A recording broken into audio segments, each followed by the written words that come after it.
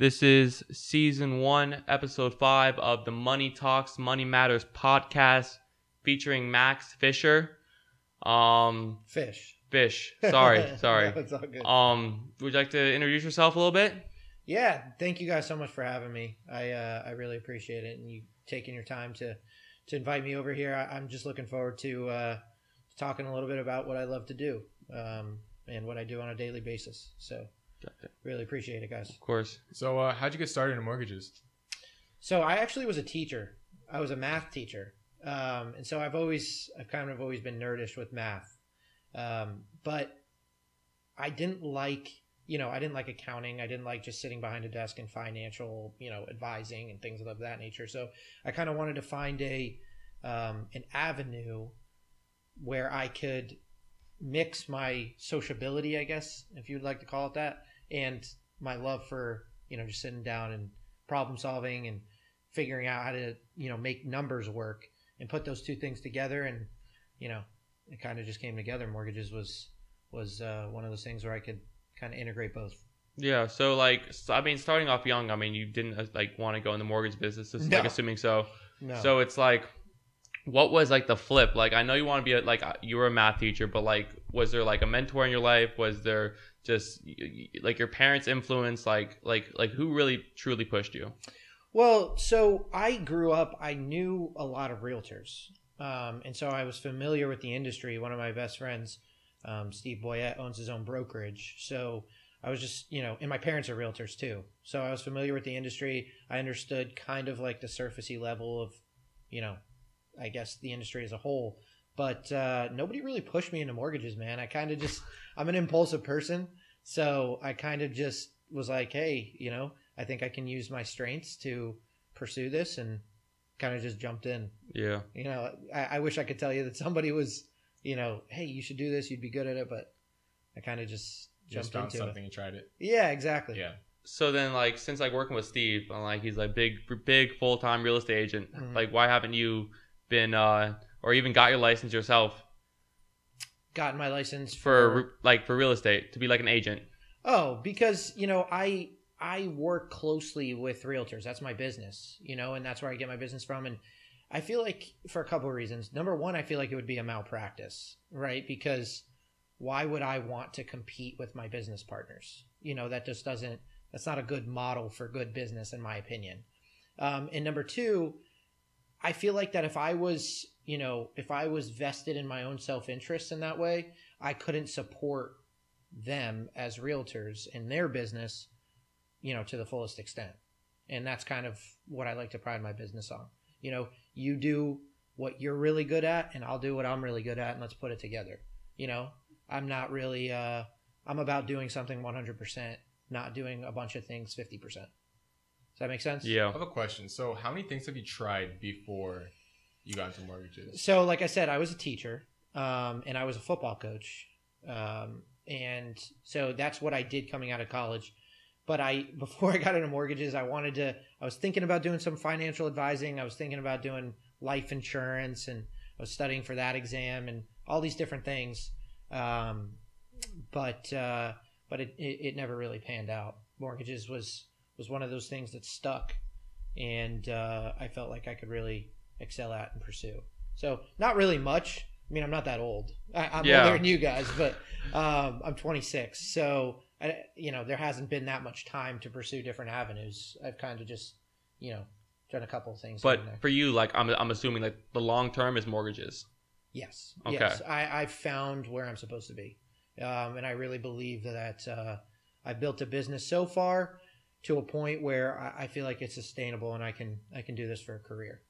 Now, the most important thing that we talk about here is how do you use something to leverage yourself to the next chapter in your life?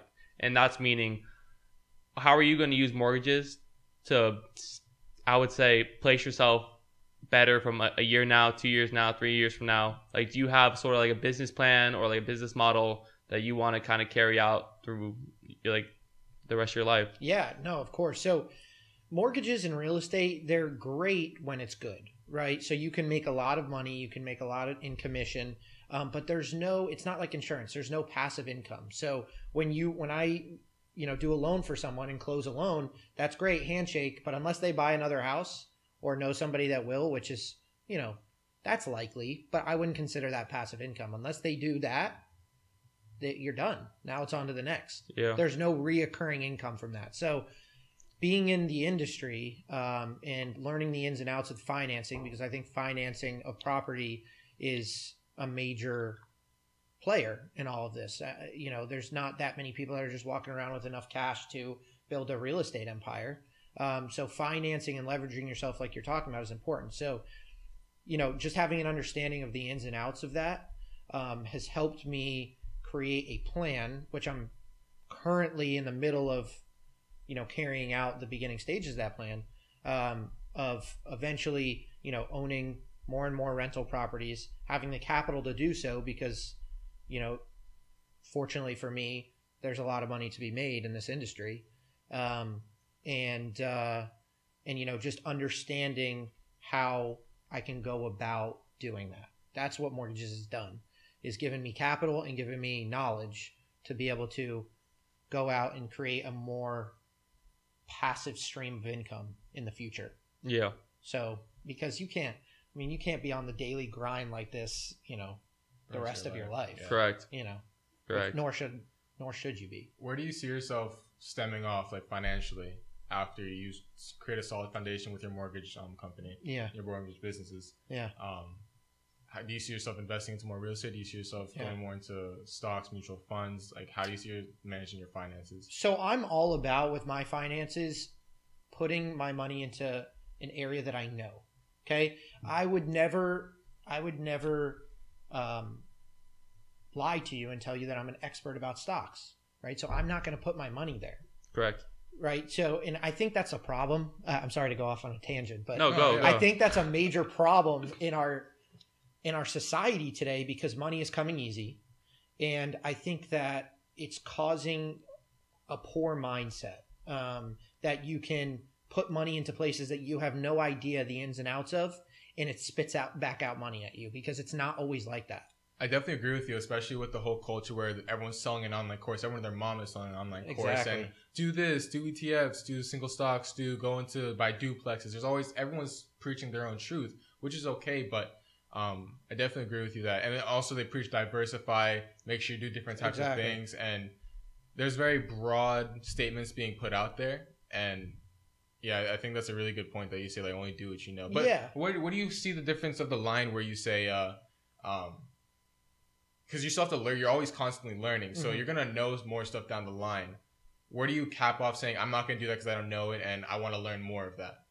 If that makes sense. Well, I think that we all have the capacity to learn about something. And if you do, then maybe that becomes an avenue for you to invest in, or to, a door to walk through that maybe previously you didn't think that you were going to. So I can't 100% tell you that I'll never be in the stock market. Maybe there's going to be a point in my life where I'm like, full go ahead, like I'm going to learn everything in the ins and outs about the stock market. But to answer your original question, I see myself investing in something that I know and that I'm a professional and that I'm an expert in. Right now, that's real estate. Yeah, right? So, exactly. So if I look into the future, that's where I think that my money is going to go. And I've already started doing that. And, you can't go wrong with it. I mean, I don't know the statistic. I could sit here and make one up for you, but I don't know the statistic, but I would almost guarantee you that the wealthiest people, in our country and around the world all own real estate. Yeah. I mean, they all do. I mean, it's like the fundamentals to wealth practically. Yeah, exactly. So I don't think you can go wrong with becoming an expert in that area and sticking to that, Yeah. So, and I don't know if you know, but you recently partnered up with Steve, and now you both brought a duplex, meaning that it's half and half. You guys are forming an LLC, if I'm right. Correct. And my question is just running through my head, like, why both invest your time and money into it instead of just kind of singling it out of, I want this property, I want this, I want this, I want this, instead of taking on both liabilities of you and Steve? Yeah. Well, there's a couple reasons. Number one, risk, right? It lowers your risk because you have less investment. For example, if you go into an investment property and you put, you need 20% down. If there's two people, you're only investing 10%. If it was all yourself, you're risking 20. right? So it's less risk. But the main reason is because Steve and I, I wouldn't advise people going into rental property or business with people that maybe they don't fully trust or fully know or really, really understand how they work, right? Steve and I've known Steve for 15 plus years. So I know, how he works, how he thinks, how he likes to do things. And I think that's key in a business partnership. But also, he's an expert in an area of real estate that I'm not. And vice versa, I'm an expert in an area of real estate that he's not. So putting our two expertise together, I like that, creates a team where we can really maximize, the return that we get out of these investment properties. Does that make sense? Yeah, no, it does. Yeah, it does. So since I love to talk about this on the podcast, who is your influence? Who do you look up to? Who is your mentor, and how do they help, and why? So I have a couple of mentors. Steve would be one of them. Like I said, I've known him for 15 plus years. He is actually 8 or 9 years older than me. I forget exactly which one, but as we get older, that's not as significant. But when I was 10 and he was 18, that was pretty significant. Yeah. So he would definitely be one of them. I've always looked up to him and how he's been able to develop his business and his family structure. That's awesome. Definitely my dad. Growing up, my dad was very present. He was like how they normally have class moms. He was a class dad, going on field trips and things of that nature, and taught me a lot about what I know about finances and about my spirituality and my beliefs. He is definitely somebody that I really look up to and really admire for the person he was, the father, the husband, the brother, everything that came along with him. So did you grow up with a wealthy background? Were you ever kind of just lifted up and polished in a way? No, I mean, my parents did well. They always were business owners. But they owned an interior landscaping business. But when 2008 happened, every business that they were in, I mean, I wouldn't say every one of them, but a lot of them, they didn't do interior landscaping anymore. Everybody got fake plants and fake landscaping, and so their business, it suffered through that. So those were the critical years of my life. I mean, in 2008, you're talking about 8th grade, through high school. But my parents, they always found ways, but I wouldn't say by any means I grew up wealthy, but, to the world standards, I was very wealthy. Yeah. To all around the globe, I was very wealthy. I always had food on the table. I as a kid never worried about it, if that's what you're, if that's what you're getting at. But you mentioned something about spirituality. How do you balance your spirituality with your business? And you can talk about that. That's actually a super, super good question. It's difficult because I am a Christian. I am of that belief. I have been since I was little. And I've tried to, incorporate that in all the areas of my life. But sometimes in business, it can be difficult. I mean, the business world is a very secular industry for the most part. Yeah. So correct. It's, sometimes it can be all about manipulation. It can be about smoke screens and you have to be selfish in certain areas.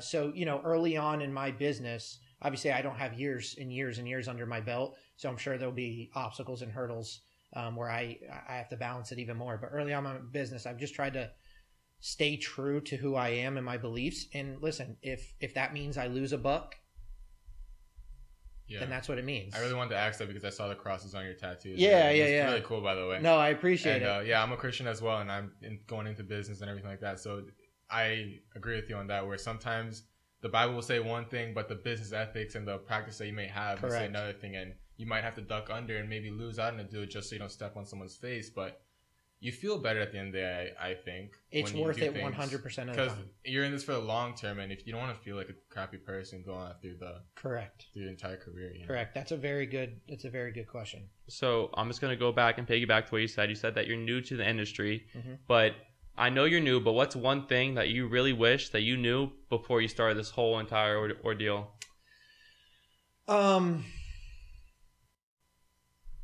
What's one thing I wish I knew? There's a lot or even wish you did, or even wish you didn't do. Yeah, I could tell you I wish I would have gotten in this industry sooner. Okay. I'll tell you that. I wish I didn't take as long to do it. I think one of the things that I wish that I knew was just, how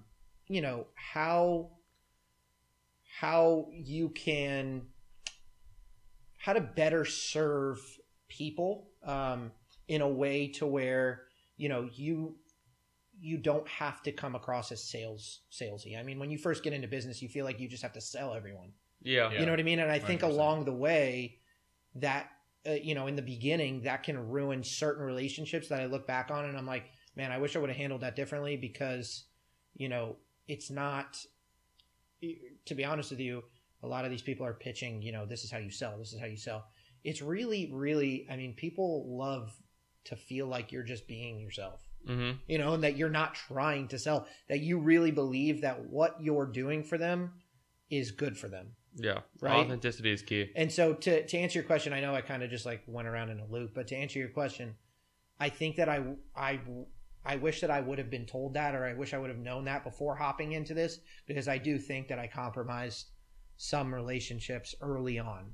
Does that make sense? By trying to be too salesy, too pushy. Yeah, when I look into some of the best salespeople, they take their clients on a golf course rather than to another business office. Correct. They almost establish a friendship, and it is a weird thing where you're not going to be best friends with them, but you are genuine people around each other, and you can talk about your family and not just whatever the deal is happening. And some of the realtors that I've talked to, because when I first started, I'm a real estate photographer, by the way. Oh, nice. And when I got into working with realtors, I would ask them, because I want to learn different things, and say, how did you become such a good salesperson?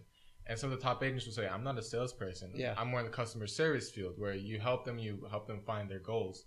And that really would transform the word sales for me, because at the end of the day, there is techniques that you can use and everything like that. But when you're a really genuine human, it's really cool to. Correct. Yeah. That's key. Yeah.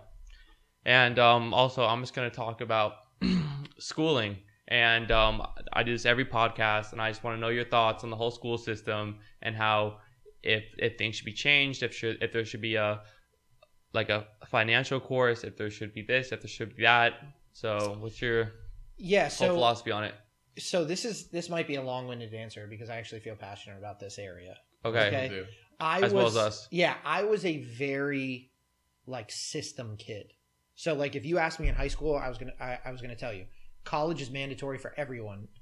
And you need to get your 4-year degree, then you need to get your master's, and then I was going to get my doctorate, right? And I was just very system. And then I was going to leave school and be able to make all this money, right? And that was the way for success in the country, right?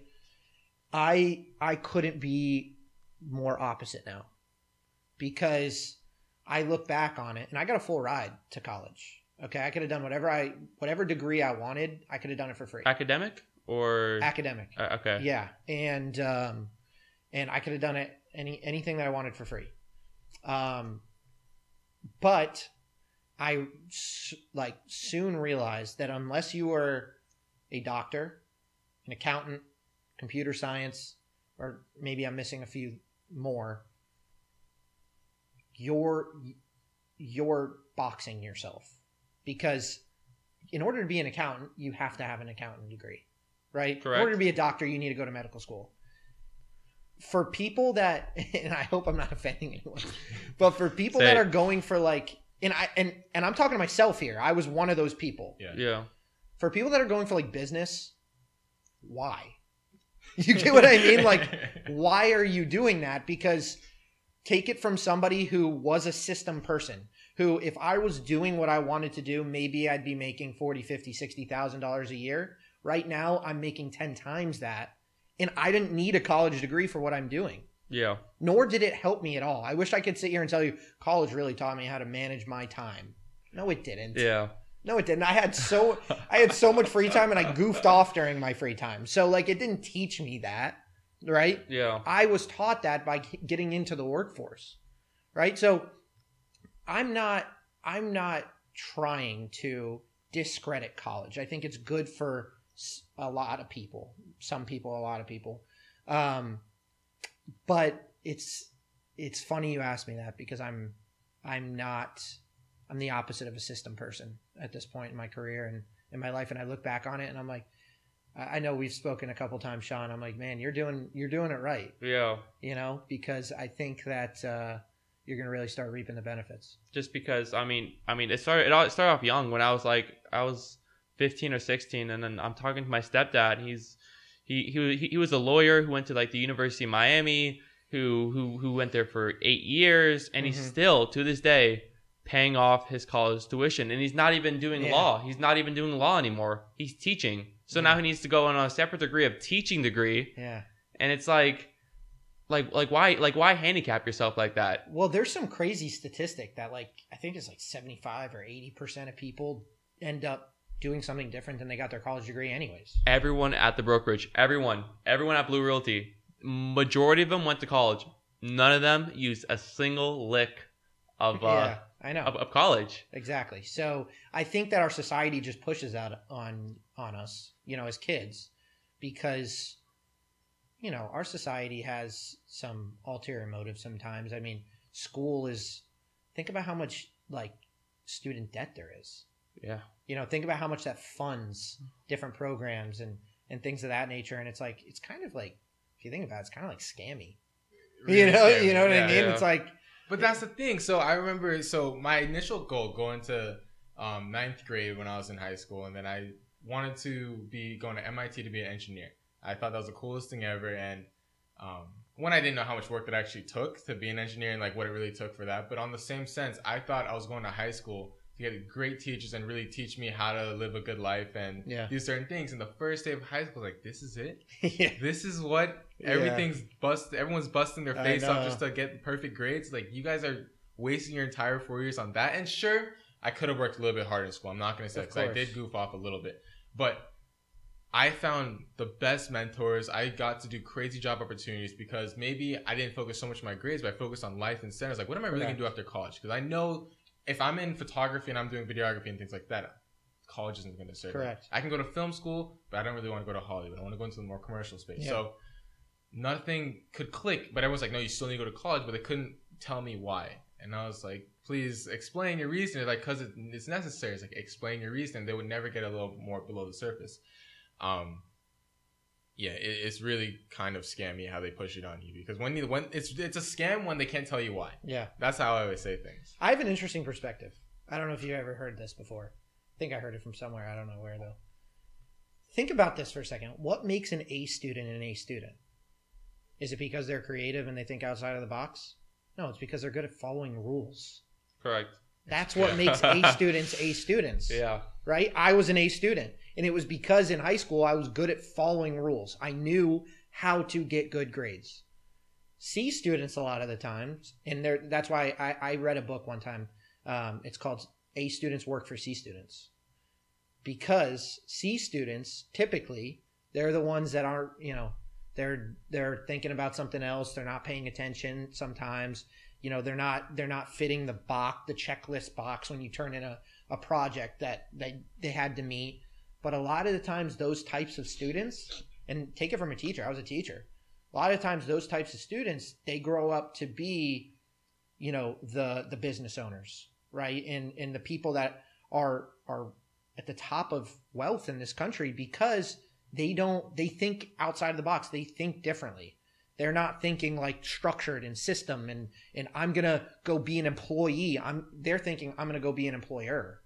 Right. And so just a different, that's like a perspective that I have. And I definitely agree with that. I would say majority of them are like following the rat race right now, which you kind of escaped. So I mean, congrats on you. Yeah. And I feel like what you do, he has to fix the camera. It's like kind of shut up every like 30 minutes. It's all good. But what I see on your Instagram is like ABC, always be closing. Like you are closing every day.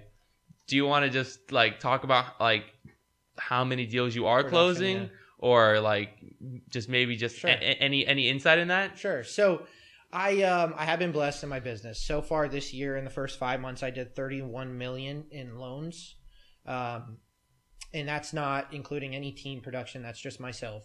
And I was actually just ranked in the state and in the country. I was ranked top 10 in the state of Florida and top 150 in the country Awesome. That's fucking crazy. Yeah, for loans closed with the number one wholesale lender in the country. So yeah, I mean, like I said, my business has been blessed. I'm hiring more people almost daily, and yeah, I mean, I have a couple closings today and 4 more tomorrow. So got it. Now, since we're talking to like a mortgage, like the Yoda of mortgages out here, can you just explain mortgages to people who have zero understanding? Because like most people who like watch this or even listen to it, like when they hear mortgages, it goes out one ear, out the other. Yeah. So sure. So like I said, there's very few people walking around with the amount of capital and money to be able to just purchase a home cash, right? Nor do I think in this environment is it smart to do that, because you could probably take that money and make more in investments than you could saving 2% in interest, right? But so just mortgages, synopsis, they're just, the banks are lending you money, are letting you finance part of your home. You're still the owner, but they're lending you money to be able to purchase your home. Now, you do have to have some vested interest, which is your down payment. The banks are going to require you to have some sort of vested interest, which prior to 2008, they didn't make you do, by the way. Really? There was a lot of mortgage programs where you could do 100% financing. Oh my God. So you didn't have to put anything down. You didn't have any equity in your home. So could you imagine, let's say the market's crazy right now, right? So let's say you buy an $800,000 home, okay? And you do 100% financing. So you don't have any equity. You just bought it for $800,000. Something happens to the market, which over history it happens, it dips. And now your house is worth $700,000, but you still owe $800,000. Yeah. You have no equity. So now what happens? You owe $100,000 that you don't have in your house. And if you can't afford to make your mortgage payments and you can't sell it for $800,000, you owe the bank $100,000 and you have no equity. Wow. So that's what happened to a lot of people. And so just to answer your initial question, it's just as simple as the bank lending you money to help purchase your home. Now, I like in 2008, if I'm wrong or not, they had like AA, like it was AAA, it was AA, and those BB, like for like bonds, correct? Or like mortgage bonds. Yes, they're still mortgage bonds and backed securities. Okay, so has anything changed since then? Because again, like when I was in 2008, I was like 4 or something. Yeah, well, I was 14. Okay, but like yeah, I know you about have more 08. knowledge than me. Yeah, of course, I know about 08. I mean, a lot. Even when you take the mortgage test now, a lot of the course is referring and referencing to 08. Which is sad. That they have to develop, rules and guidelines and courses just dedicated to that. A lot of what goes on now in the mortgage industry wasn't around back in 08. And again, I wasn't doing this back in 08, but I know from, colleagues and doing research about what was going on, rules and regulations and guidelines, they're all different now. I mean, when people purchase a home now, you can be confident that they're qualified to purchase that home, that they can afford to purchase that home. Back then, people were getting houses that weren't qualified, that couldn't afford it. And that's what caused the issues. So yeah, to answer your question, the mortgage industry was just flipped upside down. Everything's different. I mean, I could talk to you for like an hour about what's different, That's interesting. I didn't know any of that though. As far as like the 800,000 going to 700,000. Yeah, that's what happened. People were upside down in their houses. And I would say a great movie to watch that explains it perfectly is The Big Short, which you've probably seen it. Yes, I have. Amazing. Great Amazing. Yeah, it like it tells the tale so well. Yeah. So, like just to piggyback off of you referencing that, if you want to buy an $800,000 house right now, let's just say you put 20% down. Well, you have vested equity. You have equity in that property. So if the value drops, you still probably have a little bit of equity in that property where if you needed to sell, you're not going to owe the bank hundreds of thousands of dollars. Yeah. And that's key. It's key. Back in 2008, somebody like you could go say, I need a $900,000 loan, and they may have figured out a way to give it to you. Yeah. Yeah. And that's just not, I can't even fathom how that was allowed to be going on. Yeah. It's insane to me. And also what I can't fathom is this market right now. I mean, like everything is at an upcharge. Everything is at an upward. It's either cash or not cash. Mhm. If you're not putting more than like 15 to 20% down, what are you doing? So have you been flourishing in this market with mortgages, or do you do better when it's kind of more conservative? Well, I wish that I could give you more perspective on that. When I first got into the business, it was right before COVID. So it went from rates were super low. Everybody was refinancing right before COVID, right? And it went from, wow, that you couldn't have gotten in at a better time, to when COVID hit and everything shut down, everybody's like, wow, you couldn't have gotten in at any worse of a time, and nothing was happening. But then the people that were really hustling and really out there trying to get business during COVID were the people that were flourishing afterwards. Yeah. Right. And so, I don't know if, I guess there's probably a part of my business that's a product of the market that we're in.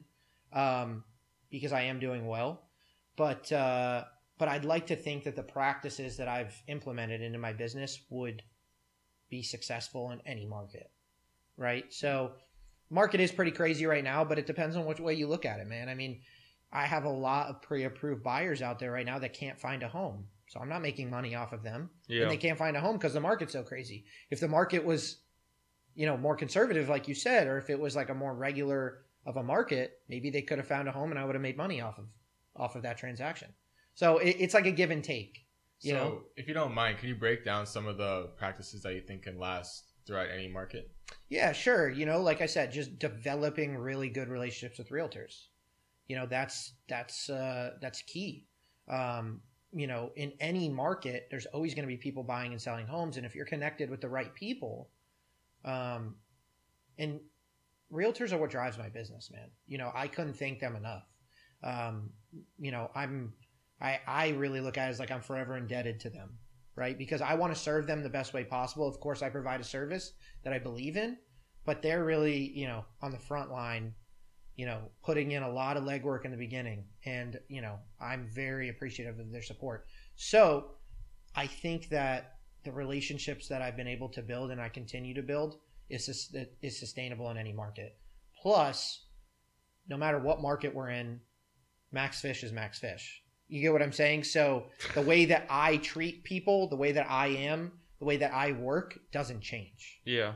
I know that sounds like a really simple answer. No, but it is what it is. Yeah. So that's And I also feel like that dates back to like your spirituality. Spirituality. Yeah. Spirituality. I got you. Yeah. So were you always like a connection builder in high school? Because right now, I mean, you have real estate agents like free advertising. I have like 3 cards in my wall just to hand it out. Yeah. So it's like how do you brand yourself?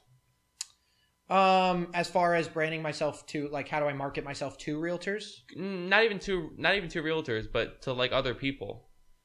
Because the fact that like you have a ton of realtors. Yeah. I think there's 2 questions in that. Do you want to start with how it was in high school, and then were you always a connection person, and the spirituality piggyback off of that? I feel like looking back on it, I've always been a connection person, but the key to it, I think, the main point of that is I didn't know I was a connection person. And that goes back to the sales part, right? Because I didn't make connections because I thought that I could get something out of it. Like, I'm going to need to know this person. Yeah. You know what I mean? Yeah. Like, maybe they'll help me later on in life. I legitimately and genuinely have just always been like, I'll just walk into somewhere and just, you're like that. You're like that more than I am. But I'll just walk into somewhere and just like talk to everyone. Yeah. And I think it also helped that I've lived in Coral Springs my entire life. Oh, really? Yeah. I didn't know that. Yeah. Cool. So I've never moved out of Coral Springs. So the things I do, I'm very like a predictable person. I just do the same things over and over again. Yeah. The things I do and the places I go, I know everyone because I've been here my whole life. Okay. You know what I mean? Well, then, yeah. So it's really been like, just like, partially because I am just like a social person naturally, and I just like to talk to a lot of people, but also partially because I've been in this area for so long that I haven't really had to,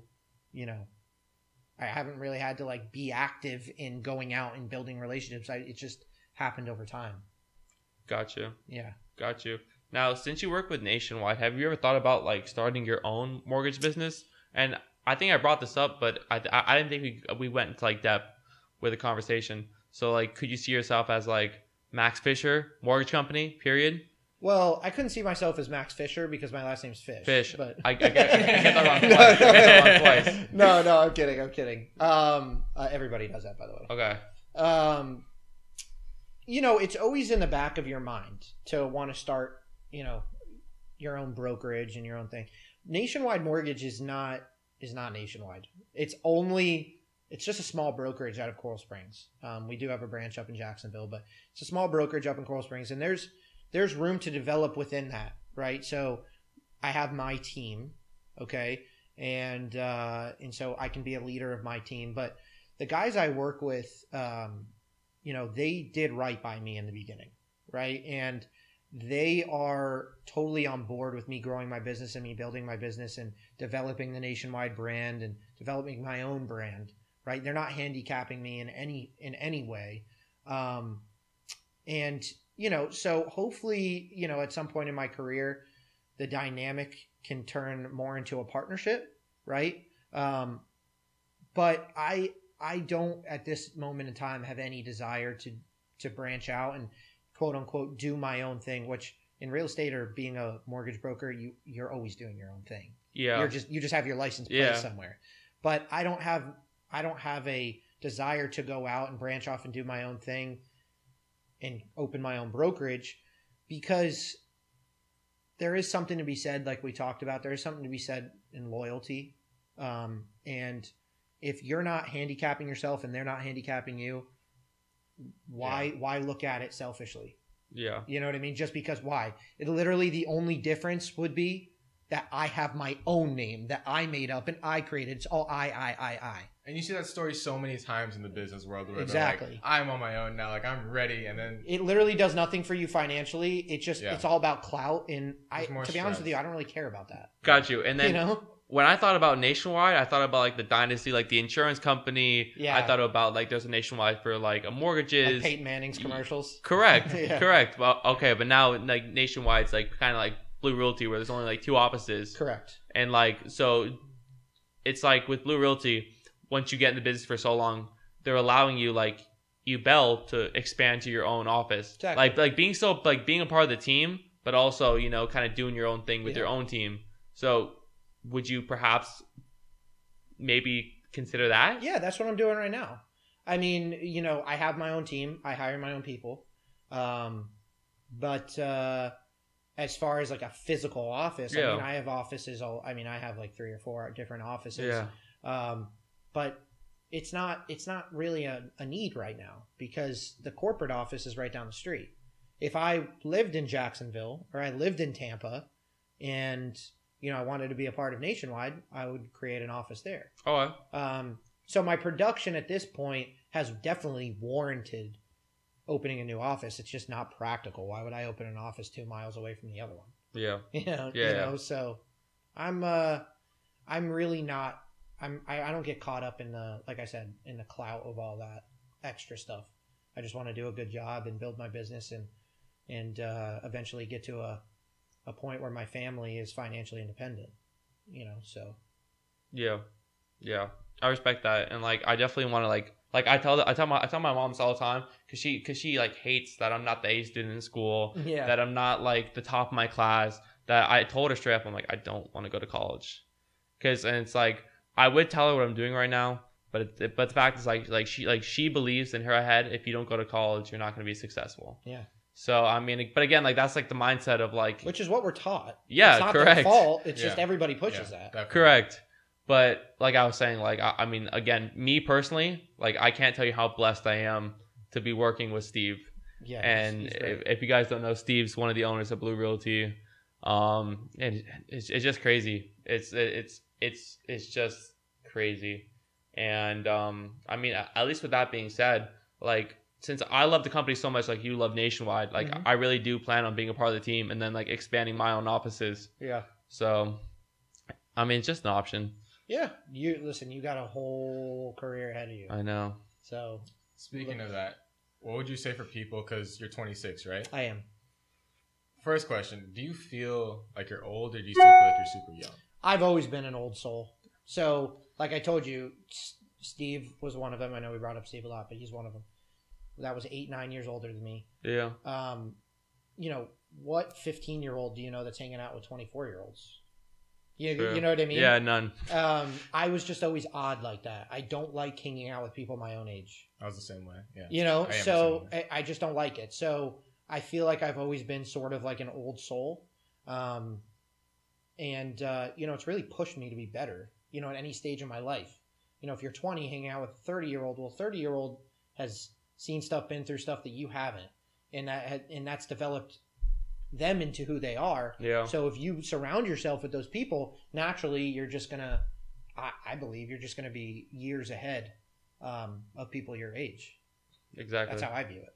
Exactly. Do you feel like you wasted any time before you got into mortgages, or do you feel like everything was meant to be to lead you to where you were? You know, Or do you like think I it said, just is? yeah, well, like I said, I think, I mean, I wish I would have gotten into this earlier, but I do think if I really dissect it and look back on it, I do think that the stops I had helped develop me into somebody who was going to be good at this. One thing that I forgot to tell you that I did was I was a personal trainer as well. And I mentioned that because being a personal trainer is kind of the same idea as being, you know, a realtor or mortgage.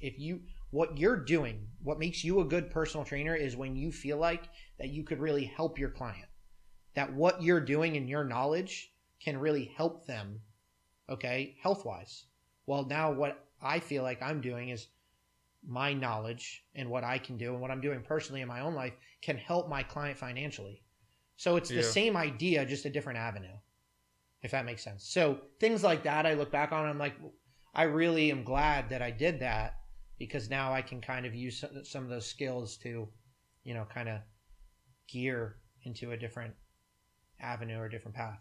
Got it. And so you taught what grade at school? I taught high school, like beginning high school math, algebra 1 and geometry. Yeah. And I taught my first 2 years of teaching. I was a K-8 PE teacher. And then I did, I've coached elementary sports all the way through varsity football. I was a head coach and a defensive coordinator. Gotcha. And so do you still keep in touch with any of your students, like past students? Yeah, some of them. Okay. Like on social media and things like that. It's weird now because I feel like I'm getting old. My first year of teaching, they were 8th grade and now they're seniors in high school. Yeah. Oh my gosh. You know, so it feels weird. Yeah, for sure. You know, it was only 4 years ago, but it just feels strange. Yeah. Because I look at them, I'm like, oh, you like annoying little middle schooler, and now you're going to college. You know, Yeah. It's just it's funny. It's like if I taught you, you're going to be a senior. So it's like if I taught you in 8th grade, 7th grade. Yeah. Just strange dynamic. So I do keep up with some of them. Got it. And have any of the high schoolers ever asked you for like a mortgage? No, not yet. But maybe Okay. you know, speaking of networking, maybe in the future they'll definitely think of me. But maybe they'll always look at me as their teacher. So Yeah. I don't know. I was actually speaking about like the whole networking idea. I told Steve, since next year I'm gonna be a senior, to wrap my car in blue, and here's the reason why. I told him because of the fact that most moms drop their kids off, and dads, they're gonna be empty nesters next year, meaning that their kid's gonna be at the house in college. So like it's just kind of like an opportunity of me swooping in and being like, hey, licensed real estate agent working for the best broker. That's actually a really funny that like at a high school you would have like your blue realty card, and like when I was in high school, nobody was like in business. Like the biggest business that people did in high school would bring like a bunch of shoe boxes to school and like sell them to kids, you know, but like nobody was like, hey, I'm a realtor, I'll buy you a house, or I'll not buy you a house, but I'll get you a house. Technology has really fast forwarded this generation. Yeah, I know. Because like who has access to people like that? You know, when you can like go on social media, DM the best realtor and say, hey, I'd like to work with you for like 20 minutes. I know. You couldn't do that a couple of years ago. No. I mean, I just kind of like knocked on like 20 other brokerages until Steve answered, and like he said, like sit down and start working. I said, okay. Good. So, but yeah, I mean, that'd be kind of funny if I'm selling real estate while I mean, I am doing that right now. That's a boss move. Yeah, it is. That's a flex. It's kind of boss. But I'd love that. That'd be funny. So you played football your entire high school career? No. Wait, I forgot. We talked about this. You only played for like a year. I grew up in sports. I played travel basketball. I played football all the way up. In high school, early on in high school, I decided I was going to just pursue basketball. So I started playing basketball, travel basketball and things of that nature. But then I started to work out a little bit. I liked working out, and I gained 100 pounds from 9th to 10th grade. 100 pounds. That's not an exaggeration. Okay. I went into 9th grade about 115 pounds. Okay. Oh my gosh. And then I was plus 200 in 10th grade. Hold up, break that down. So yeah, how does one make that happen? Like realistically, I grew 10 inches. Okay. In 1 year. Well, that helps. Yeah. I grew 10 inches and I just started working out. And I know you're looking at me like you don't believe me, but we have a lot of mutual friends. You can actually ask them. Okay. What was your diet? I just started eating a ton, and I really I fell in love kind of like with exercise. It like helped me.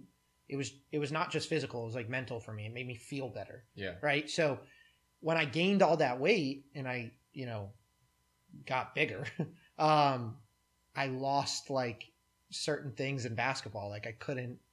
You know what I mean? Like the same things. Could you like a layup anymore? Like no, I mean I could still do that and I could still shoot, but like dribbling and your range of motions just got different. Completely. You know what I mean? And yeah. and it kind of threw it off. So I was like, you know what? I'm gonna go play football, because I played both growing up and I wanted to focus on one thing in high school. So first it was basketball, then it was football. I went to play football. I dislocated my shoulder. I've had every injury in the book. I mean, torn ligaments in my knees and ankles and shoulders. I was just so injury prone all the time. So then like when I did that, I was just kind of like, why am I doing this? Like I'm not trying to it's fun. Don't get me wrong. I love sports, but I'm like, I'm not trying to go to like the NFL. My grades are really good. I can get in on a full ride with academically. Like what's the, there's no really purpose for me. So after school, I would work out. I would go to work. I worked as a delivery driver at Pepperoni Grill in Coral Springs. Damn. And so I could save some money. Mm-hmm.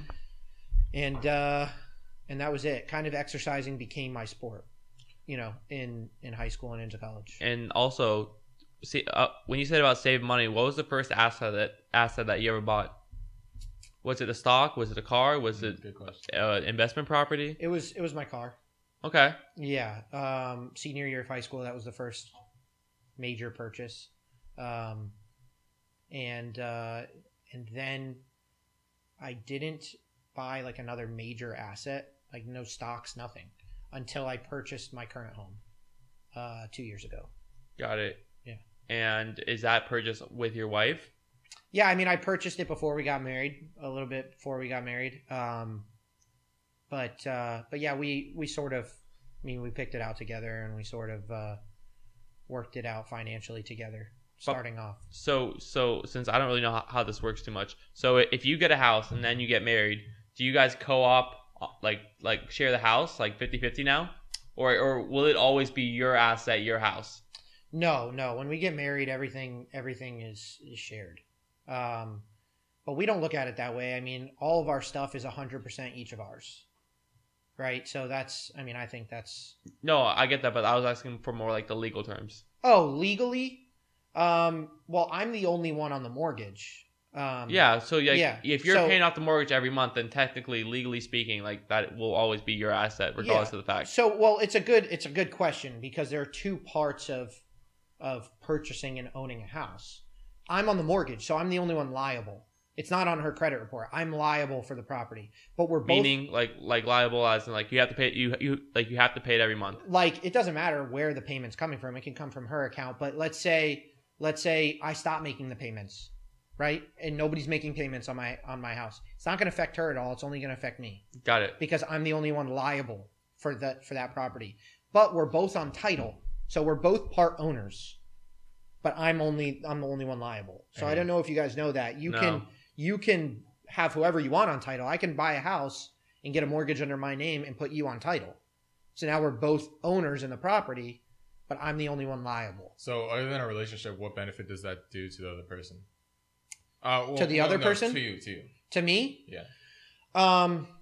It doesn't, it doesn't really have any like fiscal advantage. You know what I mean? It's just kind of like we're married and we both, are on title and ownership of the house. And she has the right to obtain ownership if anything were to happen to me and sell and things of that nature. Got it. And since you probably know this better than I do, is there any advantages to getting married? Like, is there better tax benefits? Is it easier for one of you guys to buy something and the other co-signs? Like, yeah, I mean, there's advantages to. I mean, you could always have a co-signer even if you're not married. You can both be on the loan, and but obviously there's advantages. I guess in theory, that if you're not married, there's nothing really binding you to each other. So like you don't, if you wanted to walk away, you could walk away, and yeah, you might take a hit on your credit report, but that's it. There's no, you don't have any like privilege or anything like that to their assets or to anything like that. So I guess there's an advantage of when you're married, there's more responsibility on both parties. And that can create, more of a commitment. Does that make sense? Like to the property and to your assets and to all of your liabilities. But there's no tax benefits? That's an interesting question. I wouldn't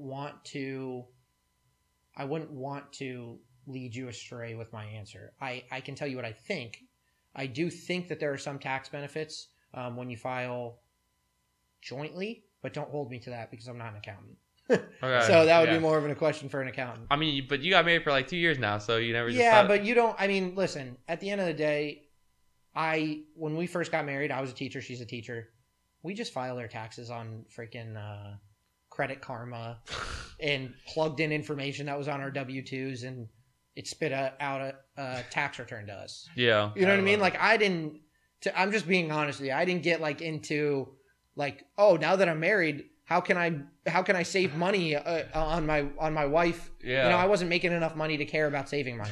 Okay. Do you know what I mean? Like, because like it's always a percentage of what you're making. So what was I going to save? Like $50, like I don't know. Wait, so when you married your wife, were you at the position you were today? No. I was, like I said, I was a teacher. And I had no aspirations to really be anything else other than work in a school and to be an athletic director. Wow. That's crazy. Yeah, that's wild. And she married me anyways. Wow. So how did she take it when you wanted to transition to something else? My wife is very supportive. And so she kind of just said, well, if you're going to do it, do it. Like, don't like half do it. Don't like stay a teacher and do this like half of the time. She's like, just do it then, So then when was the point of quitting? Of teaching? Yes, correct. Well, I quit. I told teaching is a school calendar year. So it's hard you can't just like leave in January be like, I'm leaving because you have a bunch of kids. You know what I mean? Yeah. So like I told them in January of last year. 2020. Okay. I told them that I wasn't coming back. Wait, this is recent. Whoa. Yeah, it was last year. Whoa. Beginning of last year. And I know you only had like word lines for you. Yeah. Wow. So it was the beginning of last year. So everything I built, I've done in the last year and a half. Oh my gosh. So I told them I wasn't coming back anymore, and then it was like a blessing in disguise because COVID hit. So now every teacher is working like half a day from home. You're like doing like you're waking up in the morning. I did a couple of classes, but then at 11:30, I had time for the rest of the day to devote towards what I was now going to be doing. Correct. So I was able to like kind of phase out of teaching easily, wake up, just do a couple of classes in the morning, and then jump into mortgages. And for the first couple of days, I was calling like 200 realtors a day. Yeah, like some crazy number. And they told me to screw off most of the time, but there was a couple of them that I work with to this day just because I called them. Yeah, and then also since you started so young, like, where do you like truly see yourself in 5 years? Well, first off, I see myself personally starting a family. I mean, I'm already married. Obviously, she's part of my family, but expanding our family. But financially, I'm hoping that in 5 years, I am able to live off of passive income, like we're talking about. That's my goal. My goal is to not have to wake up every day and go earn a dime. That I can make money while I'm sleeping. Have you heard of FIRE? No. It's this investing community where you start when you're 20, and like you can start anytime, but the premise is you start when you're 20 and you end when you're 30. Mm-hmm. And then you basically create this nest egg of almost like mutual funds and dividends and different things you can do. And then you can retire by your 30, but what most people do, they retire so they can spend the rest of their lives really focused on what they really want to do. They don't have to be tied to a job. It's more for people that work really tough corporate jobs that they just hate their life. Yeah. But I was just wondering if you knew anything about that, because that's a really quick goal of but 5 years. I'll look into it. I mean, yeah, that's my goal, because like I said, I'm blessed to be doing the business I'm doing right now. So I'm building wealth, I'm building capital. And I just really need to be picky in the next couple of years of where I put that, because I think that, where I delegate that money, I think in 5 years, that's a realistic goal to be able to start reaping the benefits of that. Correct. Now that's not to say, you don't work at all, because maybe you want to sustain a certain level of income to be able to, support the kind of lifestyle that you want to live. So maybe you're making passive income and you could live off of that in a certain way, but maybe you want to experience other things. You want to travel more. You want to do this. So, I'm not saying in 5 years I don't want to work anymore. So more of like financial freedom. Correct. I'm not saying in 5 years I don't want to work anymore. I'm saying in 5 years I don't want to have to work. Yeah. Correct. Like if I stripped everything down in my life, could I live off of the passive income that I'm making? That's fair. Yeah. So I have a question. Like, you don't have to answer this because it's kind of touchy, but could you break down like when you have money coming in, how do you break down your finances? What goes where, and what goes to like future goals? What goes to like now expenses? I'm just so curious, like how you break down your finances, especially with a business that is in a set salary. So have you ever heard of Dave Ramsey? Yeah. Yeah. So his philosophy, and to be honest with you, I don't follow everything. Yeah. But did you read his book? Yeah. Yeah, I've read all of his books. But to his philosophy of every dollar needs a place, I believe in that. Yeah. Correct. So I try to delegate every dollar. Whether some of that is to savings. You know what I mean? But as long as it has a category, as long as it's not just sitting there, you have to actively put it into a category. So when money comes in, obviously the first thing, housing bill, electricity, food's actually the first thing, then housing, electricity, and then all of the necessities. And then after that is just, extra. Like, hey, we have a certain amount of money. We only said we wanted to save this. Maybe we could throw a little bit more in the savings and take a little bit extra and enjoy ourselves. That's how I look at it. And that is what I was referring to when I'm saying passive income. When I want passive income to cover the necessities. Yeah. This stuff over here that's extra, I have no problem working for that stuff. But I don't want to have to get up every day and work for the necessities. Does that make sense? Yeah. Because you're in the rat race. Yeah. And it'll drive you nuts. I mean, this business, I've only been in it a year and a half, but there's some days like you don't want to be on that grind until you're 55. How do you handle that? The really, really rough days. Well, the rough days for me, I had some mentors in the industry tell me I was going to do well in this business because I care so much. And the roughest days for me in this business is when things are going wrong. I don't care. At that point in a transaction or in a deal, it's not ever in my head like I just missed out on $5,000. It's always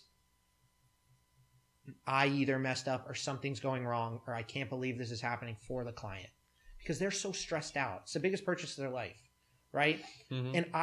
And there's so many people's money on the line.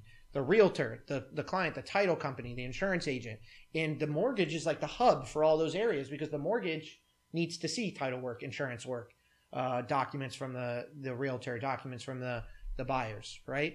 So I feel like some days it's not like an overwhelming feeling of I just have so much going on. It's more of like I feel so bad that maybe something is going wrong or something is happening that it like bugs me to the core. You know what I mean? I hear you. And that's really like affected me at certain times. Like so much so where I'm like, I literally just need to remove this, or there's certain points where I can't focus on anything else until this problem's solved. That's the biggest day-to-day issue that I have. But people in other stages of their life, if I had kids, if I had, you know, a big family that I needed to support and times weren't as good as they are now, different stresses would arise. I just haven't had to experience those, you know? Yeah. Like if you don't have a deal coming in, where's your money coming from? Yeah. You know? Yeah, and that's why and want you it have passively. you have kids to take care of, and you know a family to support. So I was talking to Steve, and he says that we were talking about this yesterday in the car. He was like, the one thing that I want is I want to buy property every single year. Mm-hmm. Is that something that you're looking forward into? Yeah, him and I share super similar goals, and that's why we're getting into this business together. And I think that's a goal that we share. That's what we talked about in a lot of our meetings up front. Is that that's what our goal is. But obviously, we want to. Him and I work well together in the sense that I'm a little bit more conservative. He is a little bit more like get leverage. You know, and so I think there's a balance and a calculated balance of, you know, you want to acquire assets, but you don't want to over leverage yourself. Correct. You can't. I mean, that would be very risky. Like what you explained in 08. Yeah. Yeah. And listen, there are people that over leverage themselves, like Grant Cardone. He does that. Yeah. Oh yeah. And like they make like and they make a ton of money, and they're fine using debt to earn money, and that's fine. I agree with that. That's where me and Dave Ramsey, I was about to say Veer. I agree with that. I understand that the structure, but I also am a little bit more like calculated and like I like that. I don't really like want to overdo it. Yeah, when you mentioned Dave Ramsey, I was kind of okay. So is that where you stand? Because he's very by only cash, Correct. No leverage. I was like, there's a little bit of balance to it, but and don't get me wrong, Steve is not. He is not like just like wild, like going out like not calculated, buying every property. I'm just saying it's just how much you can stomach. I'm just saying that if I look at it, it's like, okay, a property every year. I mean, I could potentially have 60 more years of my life. That sounds fair. You know, I don't know if I'm going to do that, but yeah, you know, that's the goal initially. Okay. We share that goal for sure. I like that. I like that. Well, I mean, to be honest, this was a fantastic podcast. I'm stoked. This is so cool. And I honestly thought you were great. And thank you guys. Just to wrap things up, would you like to plug any social medias, any phone number, any email? What's the best way to contact you and maybe get in touch? Yeah, so my Instagram is the most active. You can follow me on Instagram at maxfish, MAXFISCH_mortgages. You can find me on Instagram, Facebook, just under my personal name, Max Fish. And my phone number is 954-729-6933. If you guys ever need anything, have any questions, home ownership, in my opinion, is one of the best investments that you can make. So correct. So if you guys need anything, that's where you can find me. It's been a pleasure. I appreciate it, guys. Thank you so much.